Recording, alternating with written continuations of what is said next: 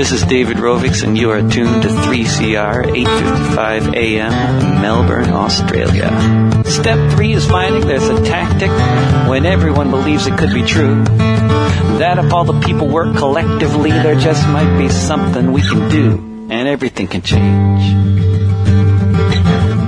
Beyond Zero is a not-for-profit research and education organisation.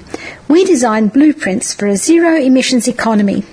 As climate change becomes more apparent, leaders will use these well-researched plans that show a transition is possible from a 19th century fossil fuel-based economy with its climate-changing emissions to a zero-emissions 21st century. Check out our website for reports on zero-emissions energy, zero-emissions buildings, and zero-emissions high-speed rail. Podcasts of our talks with a who's who of climate change action are all available at Beyond Zero Emissions. If you have some ideas for this show, contact us at radioteam@beyondzeroemissions.org. Welcome to the Beyond Zero Emissions show. My name's Erin Jones and I'm your host this afternoon. It's been a pretty eventful few days here in Victoria, that's for sure, with the state election on the weekend. And was a fairly conclusive result with the state Labor, Victorian Labor Party government retaining their government, which from a climate perspective was a great outcome. The Victorian renewable energy target is really kicking goals and is probably at the forefront of the transition across the country, and is certainly leading the way with other states also putting in state-based renewable energy targets. So it's great to see that will continue. Yeah, so pretty interesting. But we've got a pretty full show today, so we'll kick right along. We're going to start by doing a little bit of analysis with the Climate Council around some of the policy positions that have been put forward by the federal Labor opposition. So we're really going to be starting to get into the nitty-gritty going forward about what climate and energy policy is going to look like at a federal level, and certainly what happened here in Victoria. It'll be interesting to see if that flows over to the federal level. We're also then looking at some EV news. The EV Expo in Brisbane was held a couple of weekends ago. I was lucky enough to be up there and be able to attend, so we're talking to one of the organisers of that. And then we're going to round out the show with talking to Michael Lord, the Head of Research from Beyond Zero Emissions, about some of the work and some of the awards that BZE has been fortunate enough to be honoured with this year for the work that they have done. So look, without delay, let's get on with our first interview. Listeners, I'm very pleased to have Petra Stock on the line. Petra is from the Climate Council and she is their Senior Energy Analyst. Welcome, Petra. Thanks for having me. Now, we've had a pretty interesting time here in the last few days in Victoria, obviously with the state election. But what we want to primarily talk about today is some policy that was put forward by the federal Labor around energy and climate change. So maybe if you can just start by outlining for our listeners what that entailed, and then we can go through in a bit more depth about what each of those elements entail and what the flow-on benefits or limitations they have with them. Sure. So last week the federal Labor opposition announced their policies to deal with climate change for the electricity sector. And there were 4 key parts to that. One was an additional $10 billion for the Clean Energy Finance Corporation. So the Clean Energy Finance Corporation is like Australia's green bank. They're already in place and already funding renewable energy projects around the country, and that would double the CEFC's pool of money. The second part was establishing a Just Transition Authority. So that was around statutory authority to help communities which currently rely on coal-fired power power generation for a large part of their kind of local jobs and local economic important to their local economy. So that authority is around helping those communities transition away from coal as coal closes in this country, and to diversify their local economies and move into different types of jobs. And that's really important. We've actually done quite a few features on this radio show around things like what's happened in the Latrobe Valley, and a lot of the uncertainty around advising those people. And people take on mortgages and loans and all the rest of it with a view of what's going forward with their employment, and certainly that's caused a lot of unrest in those communities. So I think this is a really important authority to get established. Absolutely, and we've seen some coal closures in Australia which haven't had that transition plan in place beforehand, and have had to sort of deal with things in a reactive manner. So it's really great to see that the federal opposition put forward this authority to help actually get ahead of those coal closures and start planning for those communities. And is there much detail to that at this stage? And what that would look like, or? Not a lot of detail, although I believe they're proposing an authority that would work in conjunction with similar authorities in states like Victoria, with around 70 staff. So a relatively significant commitment to helping those communities transition. There were two other elements to the announcement. One was around subsidising battery storage in about 100,000 Australian homes. So we know Australia is already a leader in rooftop solar. Millions of Australians have solar on their rooftops, helping them to take back control of their electricity bills. So this announcement was around helping more of those households with solar to install battery storage, and that's good for those households because it would allow them to use more of their solar power, for example, by storing it and using it later at night time. But it's also good for the broader electricity grid, and enables us to have higher amounts of solar power in the grid. Yeah, that batteries, we've seen with the Tesla Big Battery, the impact that's had on grid stabilisation and, lowering peaking prices. Absolutely. So we're starting to see that around Australia, with states taking the lead, but good to see this announcement, I suppose, if Labor is elected, helping to boost battery storage at the household level. And the final part of their announcement was a recommitment to a 45% emissions reduction target, which is something we've heard before from the Labor Party. So they were recommitting to that target, which is obviously better than the current emissions reduction target that we have in Australia. But in terms of acting on climate change, not really enough. So from the Climate Council's perspective, we'd like to see that target set higher. Yes. And what sort of figure makes it effective? Well, the Climate Change Authority back in 2015, I believe, recommended a target of between 45 to 65%. So Labor's at the lower end of that range. So, and obviously there's been several years since then where we've continued to, Australia's emissions have continued to grow, so we really need to rapidly start cutting our emissions. Yeah, those figures need to be a lot sharper, and every year of delay means we've got a bigger target to address. Absolutely. Yeah. Okay. Look, I mean, batteries, obviously, as you mentioned, rooftop solar has just become, it's a huge success story in Australia, and it makes such absolute sense.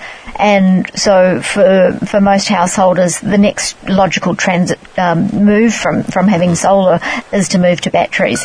This sounds like a good development, but when you kind of put it in those context of the numbers, 100,000 sort of a drop in the ocean, really, when we know how many households do have solar and will probably be looking to transition to batteries. Is there any more detail in the policy about how these 100,000 homes will be targeted?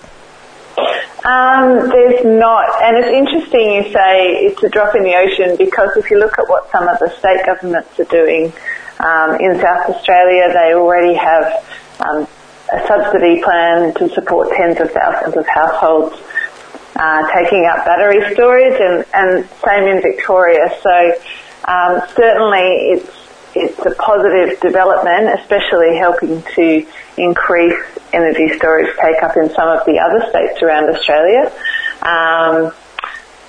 But, we could always go further, but it's certainly a good start.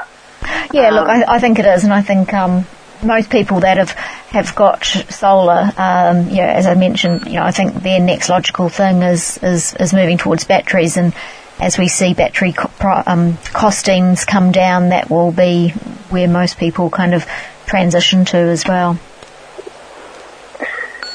Yeah, so I think if you put all of these announcements together, it's a fairly significant proposal from the federal Labor opposition, especially when you contrast it to what we have currently, which is essentially no policies to tackle climate change at the federal level in Australia. So good to see a bit of movement, and heading in the right direction. Yeah, and just going back, so the Clean Energy Finance Corporation, that additional $10 billion would be a doubling of the current budget for that Green Bank, is that correct? That's correct. So we've already seen a number of projects that the Clean Energy Finance Corporation has supported around Australia, helping to fast-track large-scale solar and wind farms, basically providing them with an alternative source of finance. If, for example, they can't get financing from some of the big banks, that Green Bank helps more renewable energy projects get up around the country. These are already commercially viable projects, just looking for financing, and that really helps to fast-track the rollout of renewables across Australia. Yeah, so it's actually quite a good return for taxpayers as well, because as you say, these are projects that are commercially viable, but maybe just aren't yet common investment products for your traditional banks. But not to say that's exactly right. And those projects that are funded by the CEFC both pay back the capital cost and then interest. So you're right, Australian taxpayers are actually benefiting both from having more renewable energy, but also from the income from some of those projects over time. Yeah, excellent. Okay, so on the whole, a pretty good report card, but the emissions reduction target really needs to be beefed up. Yes, and Labor's indicated also that it will make some announcements in other sectors, such as transport and agriculture, and I guess that's another area we really need to see some policies on starting to cut our emissions in some of those other sectors.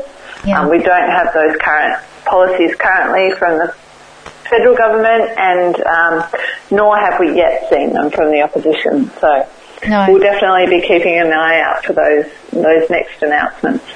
And certainly some of the work that Beyond Zero Emissions has released this year about electrifying industry, what we believe needs to be continually pushed and continue to get the message out there is the fact that we need to move away from gas. And our research clearly shows that that is doable now. Our head of research has been in discussions and presenting that work at a number of industry conferences and to the Australian Industry Group and to various government departments, that it's not just about getting gas prices down, it's actually about moving away from that. So it'll be interesting to see whether the federal Labor government picks up on that as well. It's a pretty big change. It's fairly new work that we've done to show that is a possibility. It's certainly a huge opportunity, and I think we're already starting to see a number of businesses ranging from small businesses to very big business in Australia already shifting to renewable energy, mainly as a way to take back control of their electricity and gas bills. So it's certainly an opportunity, both in terms of cutting our emissions, but also helping those businesses to control their costs. Exactly. And I mean, obviously businesses want, to control their costs, but what's more important to many of them is actually controlling the volatility, which they haven't had control of, because that, makes forward planning almost impossible with the level of volatility that we've been dealing with. So we've obviously just had a Victorian state election over the weekend, and that was probably a much stronger result than many people predicted in terms of the outcome and returning the state Labor government. Certainly Victoria's been at the forefront with the Victorian renewable energy target, and it will be interesting to see how much energy policy flows on into the federal context, but certainly in the Victorian context, and not that everyone voted on this one element, but the policies were effectively, chalk and cheese. We've seen the Victorian renewable energy target making great inroads, creating a lot of employment, new projects, the success of the reverse auction process, and in comparison, the opposition really, they were going to get rid of it. So yes, and proposing to build new gas plants as well. Yes, so that was pretty, a pretty interesting outcome. It'll be interesting to see whether or not they've got a more updated energy policy the next time around. Well, certainly Victoria's been one of the leaders in renewable energy, but if you look across all the states and territories, the work that is happening at the state level is far and away in advance of the federal government. States and territories are really leading on renewable energy. Yes, and Victoria is one of the states which has really done the most in the past 12 months in terms of supporting renewables. You mentioned the latest auction to support new wind and solar projects across the state, but also powering the tram system with 100% renewables. There's been a lot of very large announcements in Victoria just in the last 12 months. Yeah, exactly. So, we certainly can't say that that's the main issue that Victorians voted on, but it was certainly in the mix, and the outcome reflected what we know is that people support renewable energy. Yes, exactly. And, we've spoken about that on the show previously, and the social research that's been done, it's something like well into the 70% of people want to see governments taking more and stronger action on climate. So I think, politicians need to start believing that research and putting policy in place accordingly. Yes, and let's hope we continue to see similar efforts from the Victorian government going forward. It seems likely that we will. I know one of the things we're keeping an eye out for is the report back from the government on its interim emissions target. So that'll be a first look at the direction the state government will be heading in. Yeah. Well, look, I appreciate your time today, Petra. Thanks for your commentary on these new policy position that's been put out at a federal level. Coming into the next election, we'll be obviously looking into these things in a lot more detail, so maybe we can talk again in the future. Yes, and especially if we see some of those announcements in other sectors to clean up industry and transport. Yes, exactly. Okay, thanks so much. Thanks for having me. Bye-bye. Cyclones is pretty grim. Shock or bleak human-induced climate change. Do you ever feel like just switching off? Well, don't. Switch on to Beyond Zero Emissions Community Radio Show every Monday at 5 p.m. on 3CR and beat the doom and gloom to find out the latest actions and research in your community. VZE Radio at 5 p.m. on Monday. Turn the tide, literally. Listeners, you're on the Beyond Zero Emissions Radio Show, and I was recently in Brisbane and had the pleasure of attending the Australian Electric Vehicle Association Queensland branch EV Expo. And I'm pleased that we've got one of the organising committee members, Gary Crichton, on the line. Welcome, Gary. Yeah, hello, Erin. Thanks for having me on your show. Pleasure. No problem.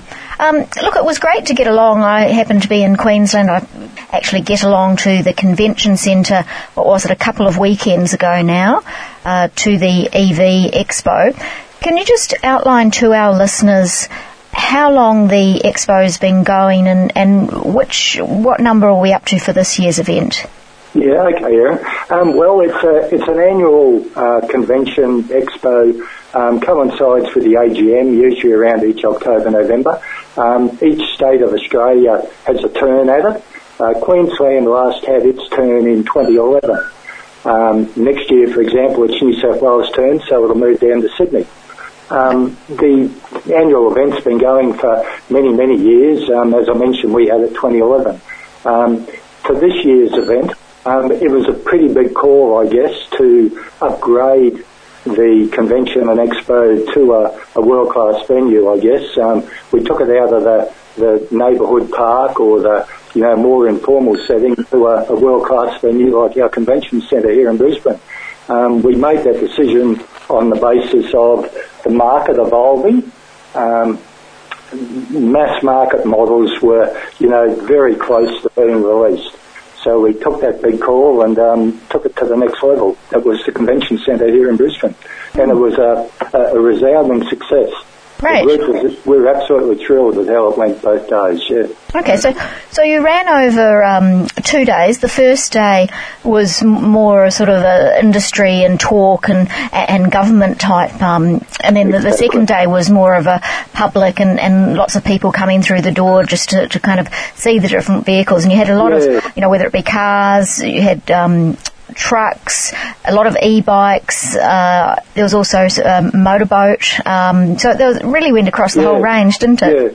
Yeah. The Saturday Public Expo, which was a free Public Expo day, it was really electric mobility, I guess.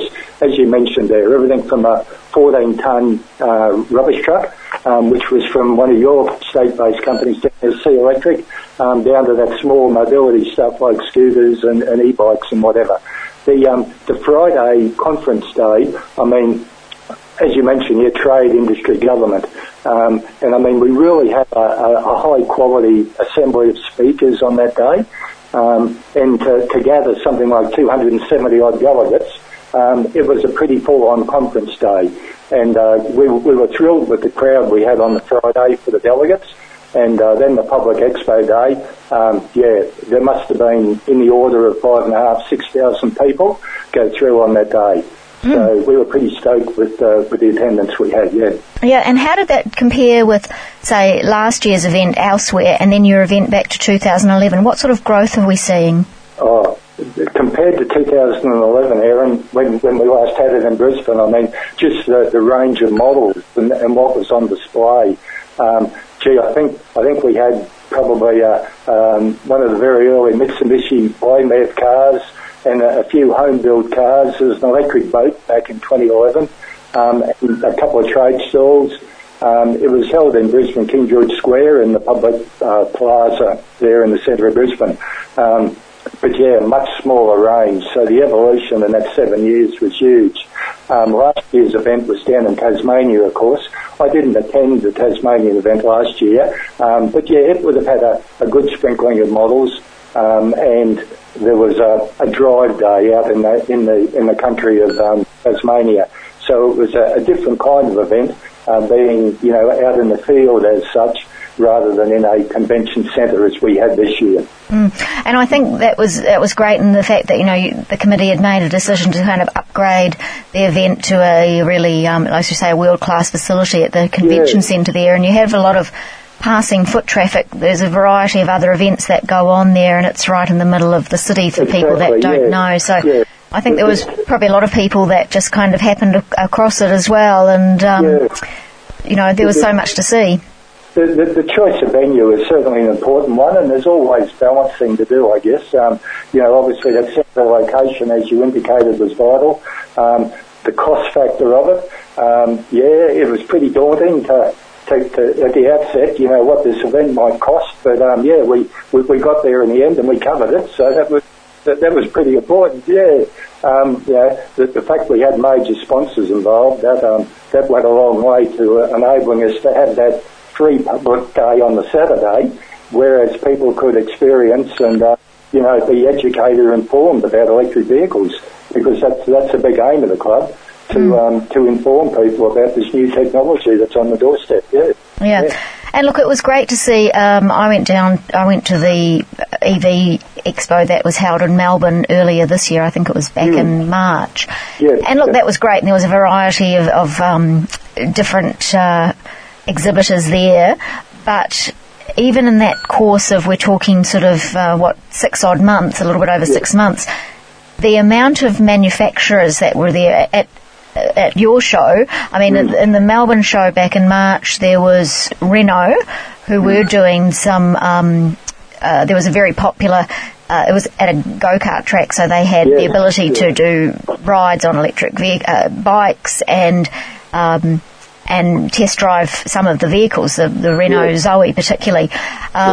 But that was it in terms of the big manufacturers. There were some private conversions and a few other things. But when we kind of look at that, within 6 months, you had 2 of the Renault models, the Zoe and the Kangoo. Then we had 2 Hyundai models, the Kona and the Ioniq. We had the Jag I-Pace.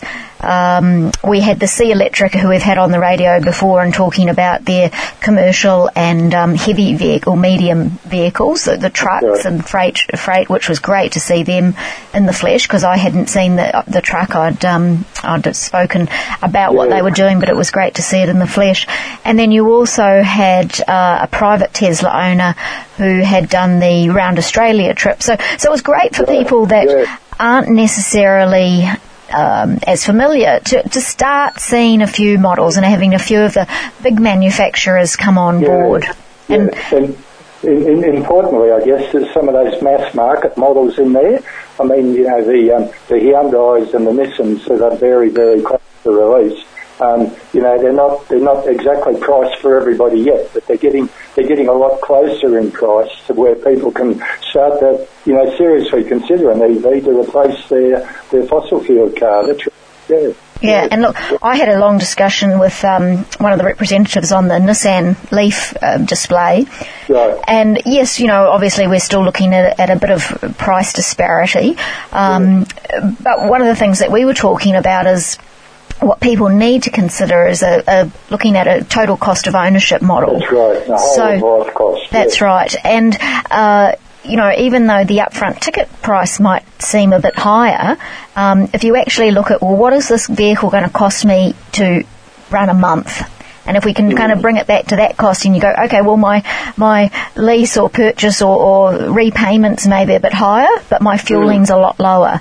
So, it's kind of getting people to look past that ticket price at the moment, and hopefully those ticket prices will come down. But I think, there needs to be some creative financing and lease packages put together which take that initial pain away for consumers. Yeah, that's right. Yeah, we know overseas that an awful lot of overseas markets, leasing of electric vehicles and probably motor vehicles generally seems to be very prevalent. Whereas in Australia, I guess, private people don't really go down that leasing path the way they do in North America, for example. But, the education of the public and informing them about the many advantages of driving electric, it's a big part of it. I'm probably thought of as an early adopter, but I also tend to think of myself as a car enthusiast or a car person. And there's a whole lot of little reasons to make it a pretty compelling decision to go EV. Yeah. I know, exactly. And I mean, a lot of people obviously listening to this show will be fairly well versed and probably in that early adopter. But, it's going to be great to see more and more of these models come online, and I don't think people realise just how quickly that landscape's going to change. I mean, within 3 years, I think it's going to be a very different landscape that we're looking at. Absolutely, yeah. You mentioned Melbourne EV Expo there from last March, and of course the upcoming one. And yeah, that opportunity for test drives is really important, and that's probably a direction that we would like to take our next event. Mm-hmm. I would expect 2019 a venue where people can have that opportunity to experience, either a ride-in or a drive of an EV. Choosing the venue is the difficult part. Yeah. Yeah, it is, isn't it? Because you kind of, you want the central location where it makes it very easy for people to access and just a lot of foot traffic. But those things don't necessarily marry up. But anyway, that can be... We've got to balance it with, safety and insurance responsibilities and all that. I know in our discussions for our Central Brisbane venue, a lot of the car companies and dealers, that was one of their early requests, was an opportunity for test drives. Right. And of course, in Central Brisbane, things like traffic and safety and whatever, it was not readily sort of achievable for us this year anyway. Yeah. I wonder if there'd be... opportunity for a follow-up event where people come to that first event and have a look around and then book in and have another sort of weekend at a more appropriate event where, people have committed to something like that. I don't know, but I think it is a really essential thing to actually get people in these vehicles. And as you say, I mean, you mentioned you're an early adopter, so you've been using an electric vehicle for a long time, and or relatively long time, and I think that can be the real thing that changes people's opinion. Is actually absolutely, yeah. And I mean, when we do our regular display days in parks and whatever, and green events and fairs and whatever. I'm constantly saying to people that, once you try an EV, you don't give a consideration to going back to the old ways. It's a real paradigm shift, and you just see the light and the future's that much better. Yeah, exactly. And one of the things that I've mentioned a few times on the radio show is the Fully Charged YouTube channel. I don't know if you're familiar with that one. Yes, absolutely. Robert Llewellyn. Yeah, that's an excellent resource for people that, wanting to learn more about EVs. They review, and obviously we don't get all the models because it's a UK-based show, but eventually, we will get some of those. And there was a brilliant episode back in, I think, February this year, which basically stepped through the barriers to EV adoption and kind of when those barriers will become redundant. And I've shared that with a few friends that aren't as familiar with the EV space, and I just sort of went through such a logical progression of... And obviously it was based on UK scenarios, but really the same principles hold true. The timeline may be a bit different in the Australian context, but that was as you say, you're a car enthusiast, and I'm sure there will still be people who want to have internal combustion engines as car enthusiasts, or as it doesn't mean that there'll be no internal combustion engines, but what that video stepped through is to show that in a relatively short time period of a decade or two, there will be... There might even be... No, actually, I think it was less than that. It was the late 2020s, I think. There will be no compelling economic argument to not have an EV.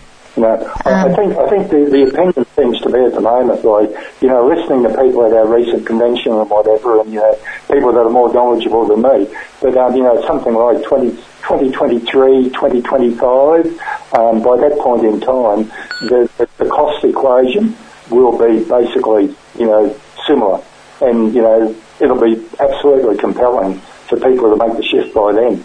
Yeah, exactly. And then when we take into account things like the minimal servicing costs in comparison, it really does get people to look closer at that total cost of ownership. I mentioned before about some of those other aspects that are a little bit not as tangible, I guess. But things like our fuel security, the fact that we can fuel an electric vehicle by domestically produced energy as such. And then there's the health aspects of it. One of our presenters at the Friday conference was a doctor from the Mater Private Hospital, and he was a a respiratory surgeon, respiratory specialist, and he told some pretty compelling benefits, I guess, if the air quality could be improved by less fossil fuels and more renewable energy sources. A whole lot of us would be much healthier. Now there was a whole raft of talks on the Friday and on the Saturday. Were they recorded? Are they available to the public? They were recorded. That's right, Erin. They are. The club is working with our video audio people to put them into a package of DVDs or USBs or however they choose to package them up. So yeah, they will become available. It's only 2 weeks after the event, and the people are still working on it. But that is the plan. Yes, certainly. Yeah. Okay, great. Well, maybe if people want to follow up on that, they can go to the EV Expo. Is that the best website to go to? Yeah, that'd be the best website. Yeah, that how the club structures it, we keep the preceding year on, even when the upcoming year starts to take precedence on the website. So yeah, even in early 2019, they would still be able to check out the 2018 event. And yeah, we'll have details on there about the recording, because they absolutely were top quality speakers. Yeah, and I'm sure that contributed to the success of the Friday conference. Yes, exactly. So that would be the EV Expo, was it .com.au or what, which is best? The evexpo.com. Okay, evexpo.com. Okay. Yeah. And we'll put a link on the show notes as well for people if they can't get that down. We certainly learned a lot on our first big event there. And, I think the experience we take out of it would be that you can't start too early preparing. We probably started, or we did start around about January, February, straight after Christmas this year. And, at the time you sort of think, we've got stacks of time, this will be crazy. But there is just so much preparation to do. So, we really do have to start early on these big events. And the other thing I think was we developed a communication or a marketing plan with the assistance of a great lady, only probably 3 months before the event. And that would have been good to have in place much earlier, because we were able to get some great promotion happening with this communications media lady. But if we had had that plan earlier, it probably would have made the whole lot of sponsorship and all that a bit easier. But yeah, there's certainly lessons that we took out of it, and second time around it'd be a lot easier, I think. Yeah, and look, I'm sure, as more and more manufacturers come online with EV vehicles, they're going to want to be involved in these kind of events as well. So yeah, it'll be good one day, I think, when we finally see manufacturers promoting or advertising their electric vehicles, because that's something that I believe doesn't really happen much overseas even. Their mainstay is still their internal combustion models, and although they tend to talk about EVs and future models in the distance, I'm not always sure their heart is fully in it, you know what I mean? No, and I actually had quite a discussion just exactly about that point with the Nissan representative, because it was a couple of years ago now. I was actually, I think at Maruka, that area, sort of one of the bigger Nissan dealerships in Brisbane there. And the guy actually was quite helpful, and he actually did know quite a bit, but I've consequently gone to other Nissan dealerships, and they were less than helpful, is putting it kindly. And I did have quite a discussion with her about that, because the fact is, they acknowledge that they're really going to put some effort into staff training around that, and have the dealerships that put their hand up for EV being genuine and having the right staff and the right staff training in place. Absolutely, I think club members that I'm familiar with, they can all tell stories of people that go in to inquire about an electric vehicle model, a limited choice obviously, but they go in to inquire about maybe an EV or a hybrid, and they're virtually talked into an alternative model, be it diesel or whatever. But yeah, you mentioned this in there, and I think it is important that I do understand that virtually all Nissan dealers are going to be offered the opportunity to franchise the new Model E, which is a big improvement on the earlier generation model. Hopefully, as you said then, the training and the backup supports all those new dealers, their EV model. Yeah, exactly. No, it's good. Okay, so obviously this year's been a great success. When's the next time you're looking at having it? Because you mentioned earlier that you hadn't had it since 2011.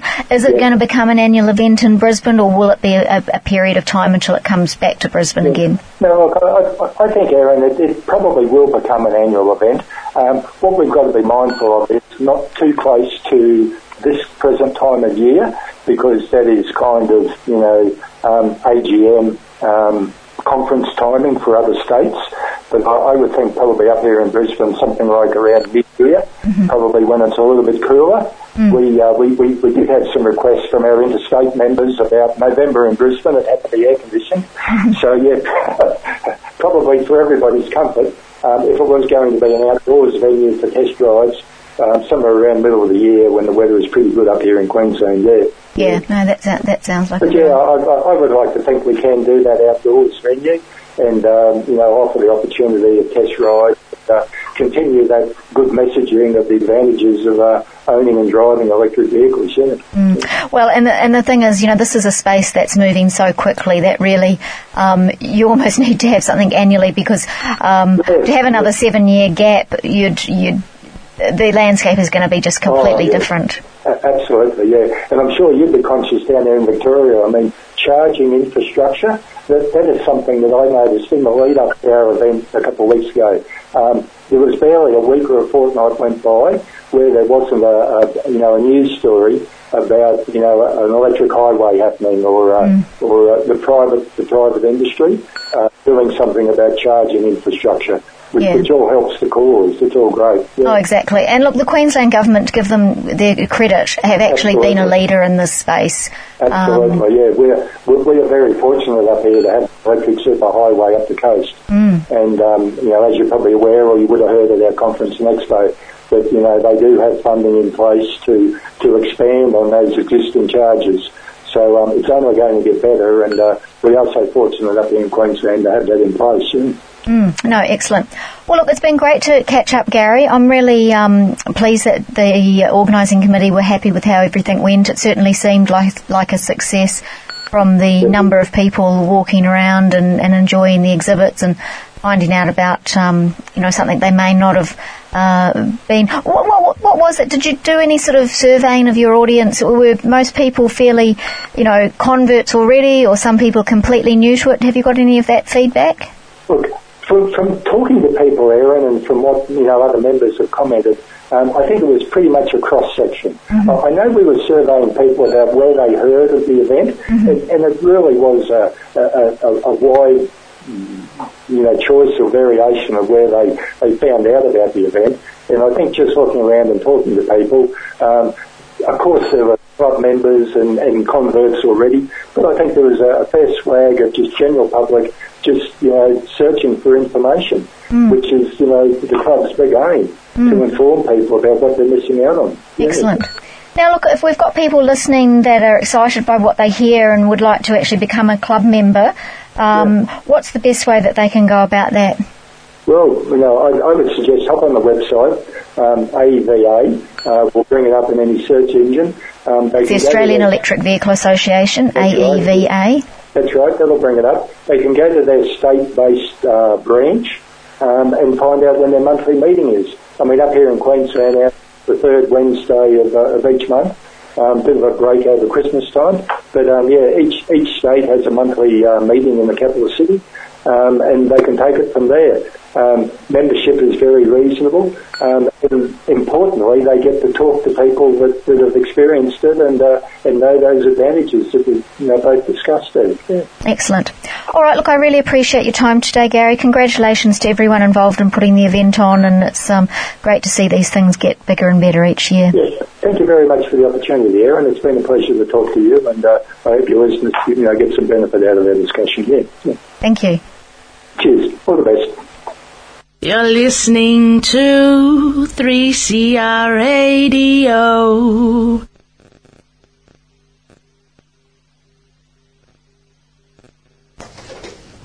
So that was Gary from the EV Expo in Brisbane.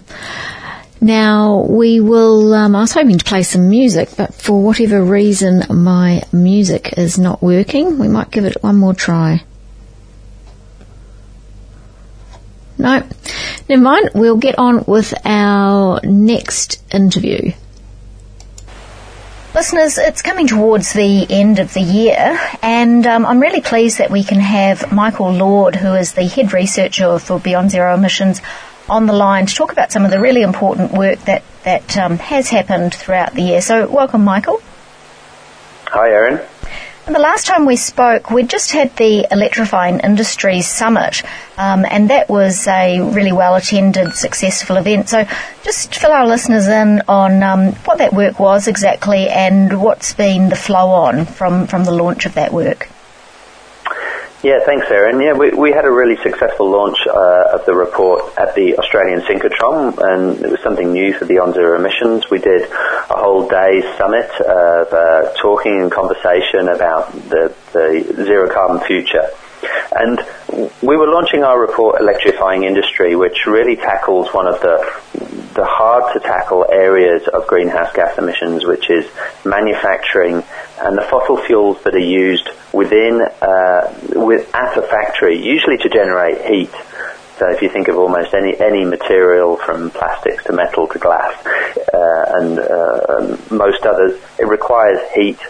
Gas or coal is burned to generate that heat. And we were saying, look, Australia's got unlimited potential to generate renewable electricity, and if we electrify these heat processes, not only do we eliminate the emissions, but we can often drastically improve the efficiency of the process, speed the process up, make it safer. There's a whole load of benefits. So let's electrify industry, and the report goes into detail about how we could do that. Yeah, and I think when we talked last time, a lot of those things which have historically been done with gas, this really lays out some really, completely viable alternatives for renewable technology and a lot more cost effective, isn't it?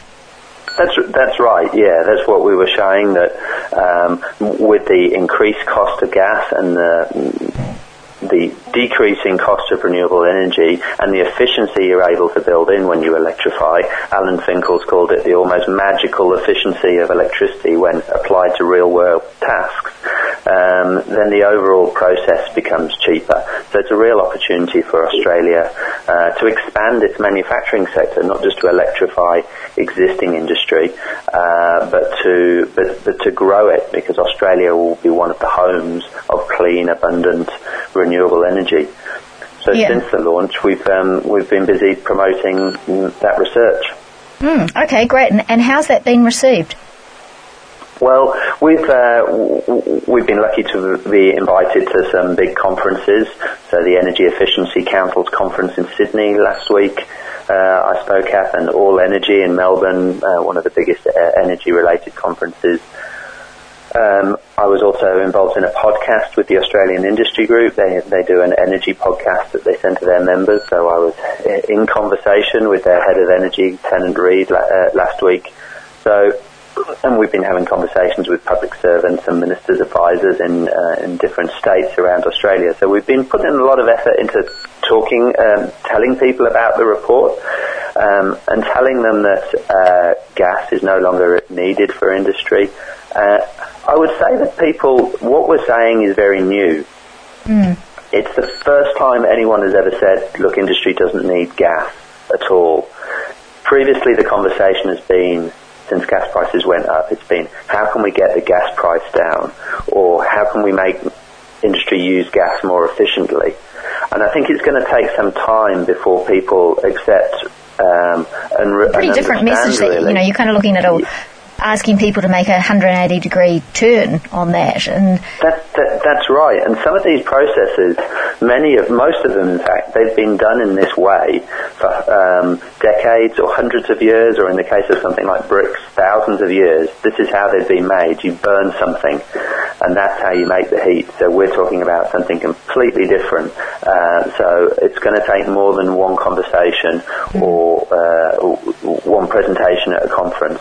We're going to have to put quite some time into this before the decision makers really get the opportunity that we're talking about. Yeah. But there's a huge opportunity there, and as you say, Australia has the ability to be an abundant renewable energy supplier and producer. So there, for some forward-thinking organisations, there is a real opportunity to either expand or create new heavy energy use manufacturing with renewable sources. Yeah, that's right. So very few countries have the ability Australia has to generate this amount of renewable electricity. So we're already ahead on that front. So then the question becomes, okay, so we can electrify things within Australia, but how do we convert it into exports? And we've heard people talk about we could export hydrogen, or we could export the electricity directly with a long transmission line. Both of those are true, but I think an even bigger opportunity is to do what you might call virtual exports of energy. So use that energy to make energy-intensive products like aluminium, steel, carbon fibre in Australia, and then export it to the world. So it's a chance for Australia to become a centre of clean, modern manufacturing. And so you've mentioned you've spoken at a number of conferences and industry groups. What sort of feedback are you getting from government? From government, I would characterise the feedback as interested, but they're not asking us to write their policy just yet. That's why I say it's going to take a number of conversations. What we really want to see from government is for governments to develop zero carbon industry strategy, so to recognise what an opportunity Australia has and develop an all-encompassing strategy around it, so not targeting a specific industry that could use renewable electricity, be powered by renewable electricity, but setting an investment framework where a number of these industries can arise. And the thing is, if Australia doesn't do this, despite our natural advantage, other countries will. So in our report we talk about Sweden and about how they're thinking of really innovative things like how to electrify steel production, how to electrify cement production. These are really forward-thinking projects that are getting government backing, significant private sector involvement, and at the moment we're not seeing those in Australia, and that's what we want to see. Listeners, you're on the Beyond Zero Emissions show, and I'm Erin Jones, and we've got Michael Lord with us today, who's the Head of Research for Beyond Zero Emissions. And we're just talking about some of the important work that's come out this year, and primarily the electrifying industries work that Michael's just been talking about. What other key highlights have, the years are racing by, Michael, we're only a month away from Christmas. What have been the other highlights for you and for the work that BZE's been involved in this year?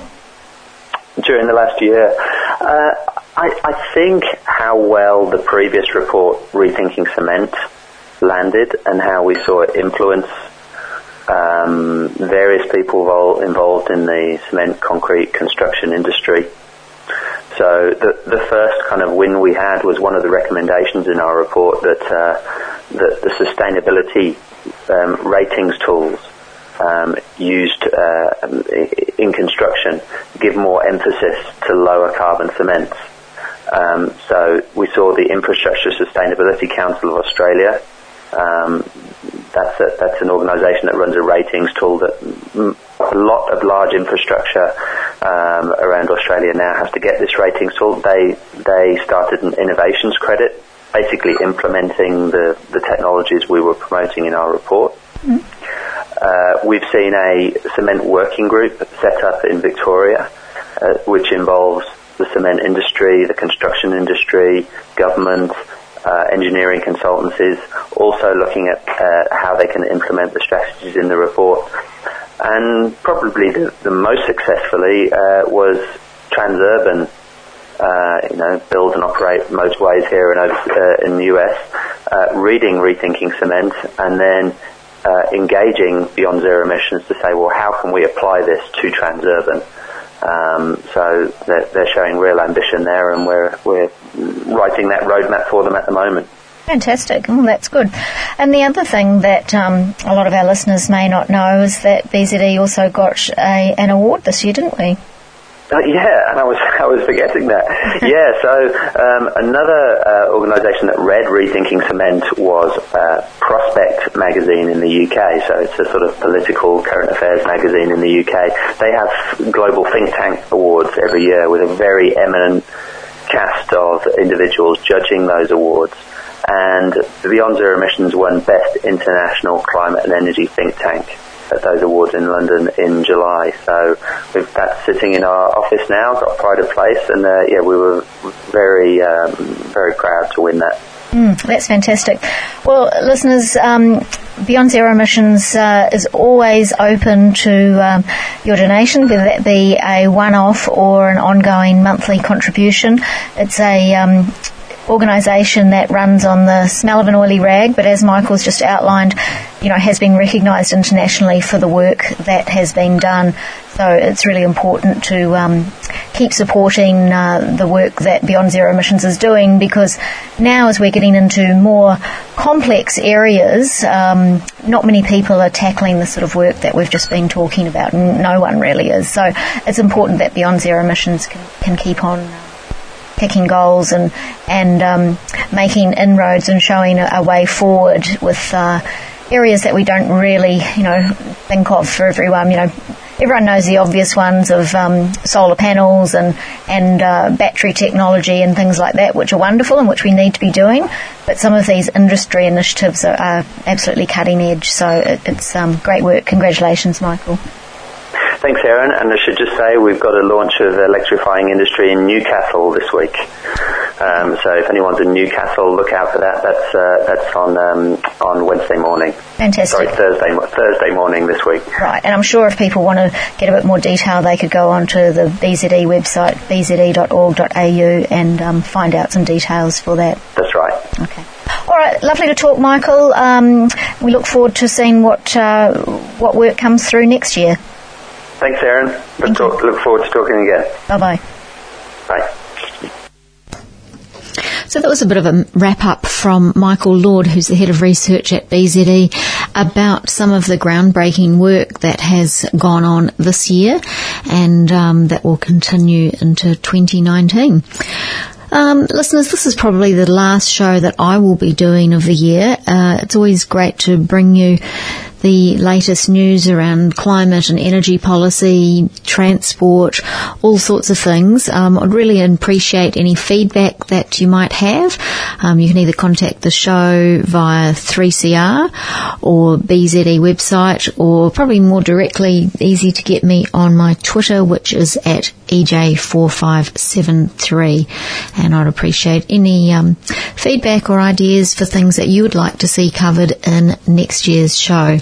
Vivian will be back next week, and then we'll be going into a summer series after that.